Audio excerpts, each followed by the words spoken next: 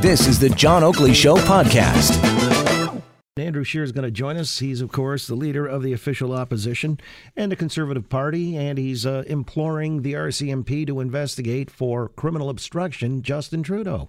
This is on the whole SNC-Lavalin thing, and we'll thrash that one out here in a moment or two when Mr. Scheer joins us, and then we'll get around to our panel and topics worthy of discussion, which, of course, there are many, and some actually don't even have to do with the upcoming election.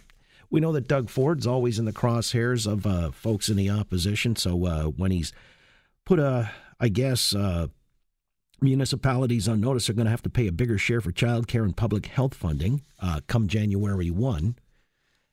After they had imposed that in the middle of the budgets that were being set by the municipalities, you might remember earlier in the summer, a lot of them, the howls of outrage went up and they retracted on that, but now they're moving forward, so we'll see what the implications are of that one. By the way, as we get to Mr. Scheer here momentarily, well, I see he's joined us already, so I'll get to him now, and then we'll move on to other matters, but this is a big story. It continues to fester, and we were talking last hour to Jonathan Kay, the Canadian editor of Quillette, where he had in a series of tweets after he had listened on his audio device to the full 63-page offering from the ethics commissioner. I actually read the whole thing. It was riveting reading in the sense that you were aghast, appalled that this is the way they operate, you know, the folks in the ivory towers, and in this particular instance, obviously, the PMO surrounding Justin Trudeau. It led you to wonder, man, this is like being allowed to see how the sausage is made, and it ain't that pretty. In fact, some of the serious and profound implications are there was a subversion of the rule of law. That's what I took away from it, amongst other things. But on that matter, when it comes to, well, subverting the law and even breaking the law, this is where Andrew Scheer is joining the Oakley Show as the leader of the Conservative Party of Canada, the official opposition. He's asking the RCMP to investigate. Have I got that about right, Mr. Scheer? I think you've summed that up very nicely. I've referred the details that have been brought to light in the Ethics Commissioner's report to the RCMP because I believe that there's certainly enough there that would warrant an investigation. Well, you know, is it possible they've already begun and we just don't know that they have? That is possible. My understanding of how the RCMP operates is that they don't comment on ongoing investigations until charges are made. But I wanted to make sure that their attention was drawn to the parts of the Ethics Commissioner's report that detail the sordid relationship between senior officials at SNC-Lavalin who are going back and forth with the Prime Minister's office to put pressure on the Attorney General of Canada. And the reason why I believe this rises to the level of obstruction of justice is because SNC-Lavalin was and is the defendant in a criminal court proceeding. And so to have people going to the Attorney General, and she's not aware of the fact that they're also talking to the defendant facing these charges, I believe is certainly grounds for an investigation. All right, grounds for an investigation, but you just said you also believe it meets the standard or test of obstruction. I mean, are we parsing terms when we say interference versus obstruction? Well, as I said, I certainly do believe that it rises to the level where the independence of our justice system was undermined, that they were doing something to discredit Jody Wilson-Raybould and also to undermine her decision. And don't take my word for it. That's not just my opinion. That is the finding from the Ethics Commissioner, who is an independent officer of Parliament.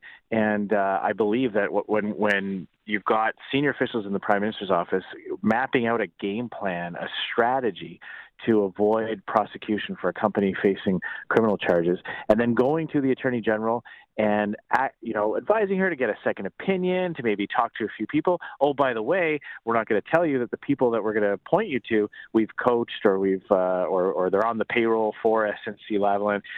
Then I absolutely believe that is a very serious issue. Now, at the end of the day, it's not up to me as leader of the opposition to decide who gets charged in this country, and thank goodness for that.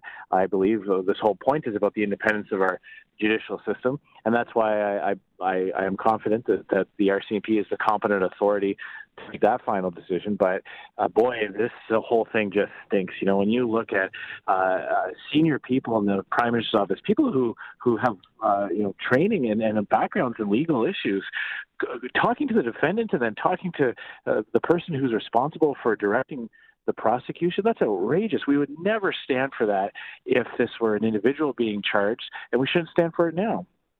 Well, yeah, and the ethics commissioner's findings were exactly that, findings. There's no real weight in law, but now you're asking to formalize those. Well, exactly. You know, the ethics commissioner can only operate under the act, and he can really only issue a report. It's up to other authorities to determine whether or not anything should be done, beyond that. Ultimately, on October 21st, it will be up to Canadians to decide what to do with this information, knowing now that the Prime Minister of Canada, Justin Trudeau, was more interested in helping the corporate executives at a company facing fraud and corruption charges, than preserving the independence of our prosecutorial system. We don't want to live in the kind of country where powerful politicians can, be lobbied by corporate Canada or by powerful individuals and start to put their finger on the scales of justice. There are many reasons why people come to Canada, one of which is that they are often fleeing countries where the people in charge are able to influence the courts, are able to have one set of rules for the rich and powerful and one set of rules for everyone else. So while Justin Trudeau is working hard to make sure that people at SNC-Lavalin or Loblaws are able to get ahead, Conservatives are going to shine a light on the scandal and remind Canadians that we're working hard for everyone else to get ahead, all the law-abiding Canadians in this country. Again, with Andrew Scheer, leader of the Conservative Party, of course, the official opposition. Yet politically, I'm wondering how this plays because, in Quebec, it's one of the, corporate darlings supported by the Caisse de dépôt. SNC-Lavalin, I'm talking. So when the argument being made and Jody Wilson-Raybould was being, pressured because the argument was to retain jobs, do you see that might have some currency in the province of Quebec? No, I don't. And that's because the jobs argument is a lie. It's been shown to be a lie. I saw Justin Trudeau repeating it again today. He's hoping that when people say corruption and obstruction of justice, that if he just says jobs enough times that he can get through this. But it's never been about jobs. We know that. The Ethics Commissioner determined that the Finance Department never did an impact on jobs. We have the quotes from Justin Trudeau himself saying that he was worried about his own seat, that there was an election coming. I think his exact quote was, although good policy in the world doesn't matter in an election year. I mean, that's outrageous. So this isn't about jobs. The types of construction projects that SNC-Lavalin work on are the roads and bridges and public transit projects all across this country. That work will get done anyway, no matter who does it. And the head of SNC-Lavalin himself said that they never raised the issue of lost jobs with the Prime Minister. People in Quebec have remember the Charbonneau inquiry. They remember how they were used as an excuse for the sponsorship scandal. I believe that Quebecers have just as much of a low tolerance for corruption and scandals as every other Canadian. They want their justice system to be fair and impartial just as much as every other Canadian. And so I will be talking about this scandal just as much in Quebec as I am anywhere else. Interestingly, Mr. Scheer, it's been offered up. Last hour we talked about it as well. And what reforms would you introduce to avoid this happening again? For example, the argument was that these big companies like SNC-Lavalin, and there are others, maybe Bombardier, hate to reference another Quebec-based company, but they feel like they got the PMO on speed dial or some kind of a retainer. 'Twas ever thus, I think. How would you then change the equation to avoid this going forward? Well, I will say that these types of scandals happen when Liberals are in power. I know there's been suggestions made about splitting the role of Attorney General and Minister of Justice. I think that just reeks of Justin Trudeau trying to blame the system and say, he's a victim because there weren't clear enough guidelines. I reject that. Obstruction of justice is easy to understand, and specifically when Jody Wilson-Raybould herself warned Justin Trudeau, you should probably stop talking about this because you're getting awfully close to crossing the line. We know that he was warned by the Privy Council office as well. So he knew exactly what he was doing. He just didn't count on Ms. Wilson-Raybould standing up for what's right in this country. I will say that as it relates to corporate Canada in general, we're far more interested in creating jobs by leveling the playing field for all Canadians, for all corporations, not picking winners and losers. And that's why we'll be making some announcements as it relates to corporate welfare and government bailouts. We believe that it's far more effective to grow an economy when you have a a low-tax regime for everyone, when you have smart regulations that don't punish companies for innovating or force duplications on them, and when you have that kind of approach for the entire economy, you don't need the government to try to intervene and cut special favors for some groups here or other groups there. Everyone gets treated equally. That's much better for the economy. That will also allow us to lower taxes and reduce the cost of living for all Canadians. Well, all right. And finally, because the Prime Minister says he accepts full responsibility, but he won't apologize. Again, I'm not sure how that actually gets squared, that circle, but I'm not even sure an apology, given the profundity of what's been, committed here, or alleged to have been committed, I guess, depends on your perception, if that would have even been appropriate, because it was subverting the rule of law. But you tell me how you feel about his position on this. It's complete nonsense. It's so phony. You're absolutely right. I suppose if he had apologized on day one and acted like he had no idea what he was doing, we might have been able to, Canadians might have been able to accept that. But the fact that he, instead of accepting responsibility, launched a campaign to discredit Jody Wilson-Raybould. He set his attack dogs loose to smear her reputation and started a whisper campaign. He then ultimately kicked both Jody Wilson-Raybould and Jane Philpott out of caucus just for telling the truth. I think it's far too late for him to apologize now. And what kind of nonsense words is he spouting when he says he accepts the report but refuses to take responsibility or refuses to apologize because he doesn't think he did anything wrong? We're talking about a prime minister who cannot tell the difference between right and wrong. And that means that if he's reelected, he'll continue to do this kind of thing, blur the lines between the Liberal Party of Canada and the government of Canada. And that's another reason why we cannot afford another 4 years of Justin Trudeau. So you believe character or credibility issues are going to be equally important to economic issues come the election? Well, I obviously believe that economic issues are going to be important. We're going to be speaking to the cost of living crunch that is facing Canadians. We're going to have a campaign to make life more affordable.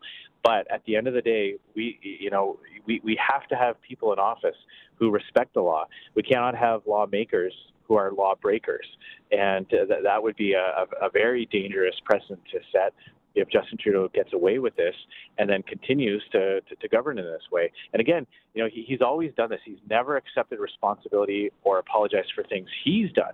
He's quite quick to apologize on behalf of other people for things that were done long ago. But anything that's happened under his watch, whether it's his own personal conduct or mistakes that his government has made, he always blames the system or blames other people, and he's just completely fake when it comes out with these meaningless word salads of accepting responsibility but disagreeing with the finding. That means nothing to Canadians. All right. Well, we'll see if the RCMP does take you up on the offer, if in fact they haven't already launched an investigation.